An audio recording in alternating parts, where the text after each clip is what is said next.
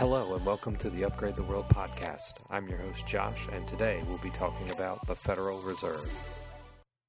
In 1907, Augustus Hines, a copper mining magnate who incorporated United Copper, arrived in New York with his hopes set on becoming a major player in the world of finance. His brothers Arthur and Otto had set up a brokerage firm in New York, and on the beliefs a lot of United Copper stock was being sold short, and that the Hineses owned the majority of United Copper shares, Otto came up with a scheme where they would quickly buy up all of the stock to drive the price up, and then, when the short sellers were forced to exit their position, Otto could set the price at his discretion and make a profit.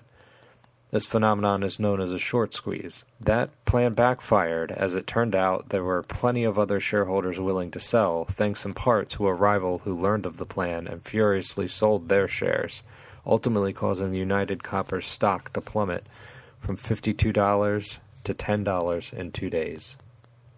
Concerned their savings could be at risk, the public began pulling their money from the trust and banks associated with Augustus Hines, one of which was the third largest trust in New York, and it was forced to shut down. The contagion then spread across New York City and the nation, causing the Dow Jones Industrial Average to crash.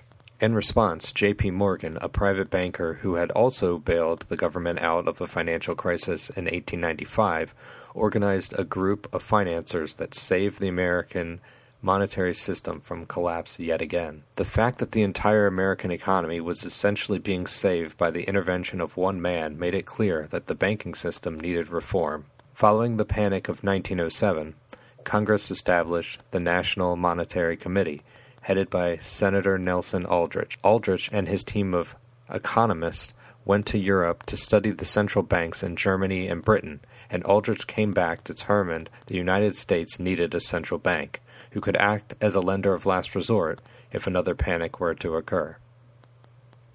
In 1910, Aldrich decided to set up a meeting with individuals with the expertise needed to codify a plan to be put before Congress.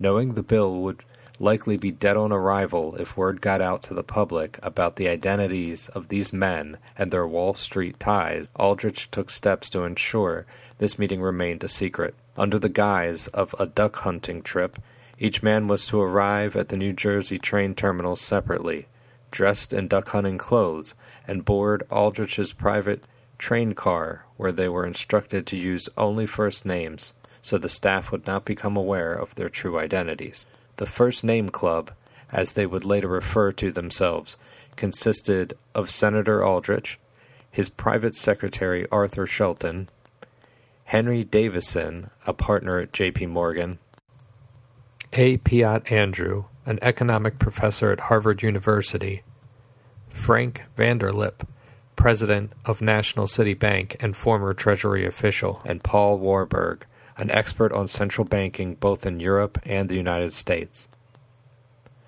Their final destination was the Jekyll Island Club off the coast of Georgia. Described by Munsey magazine in 1904 as the richest, the most exclusive, the most inaccessible club in the world, these accommodations are believed to have been arranged by J.P. Morgan himself. After a week of the men working tirelessly, by the end of their time on Jekyll Island, Aldrich and his colleagues had developed a plan for a Reserve Association of America, a single central bank with 15 branches across the country.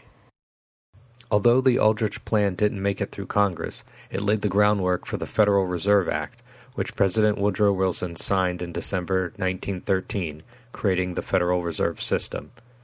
Today, the Federal Reserve is the most powerful economic institution in the United States, responsible for managing monetary policy and regulating the financial system. That's all for this episode. Thanks for listening. Until next time, keep upgrading.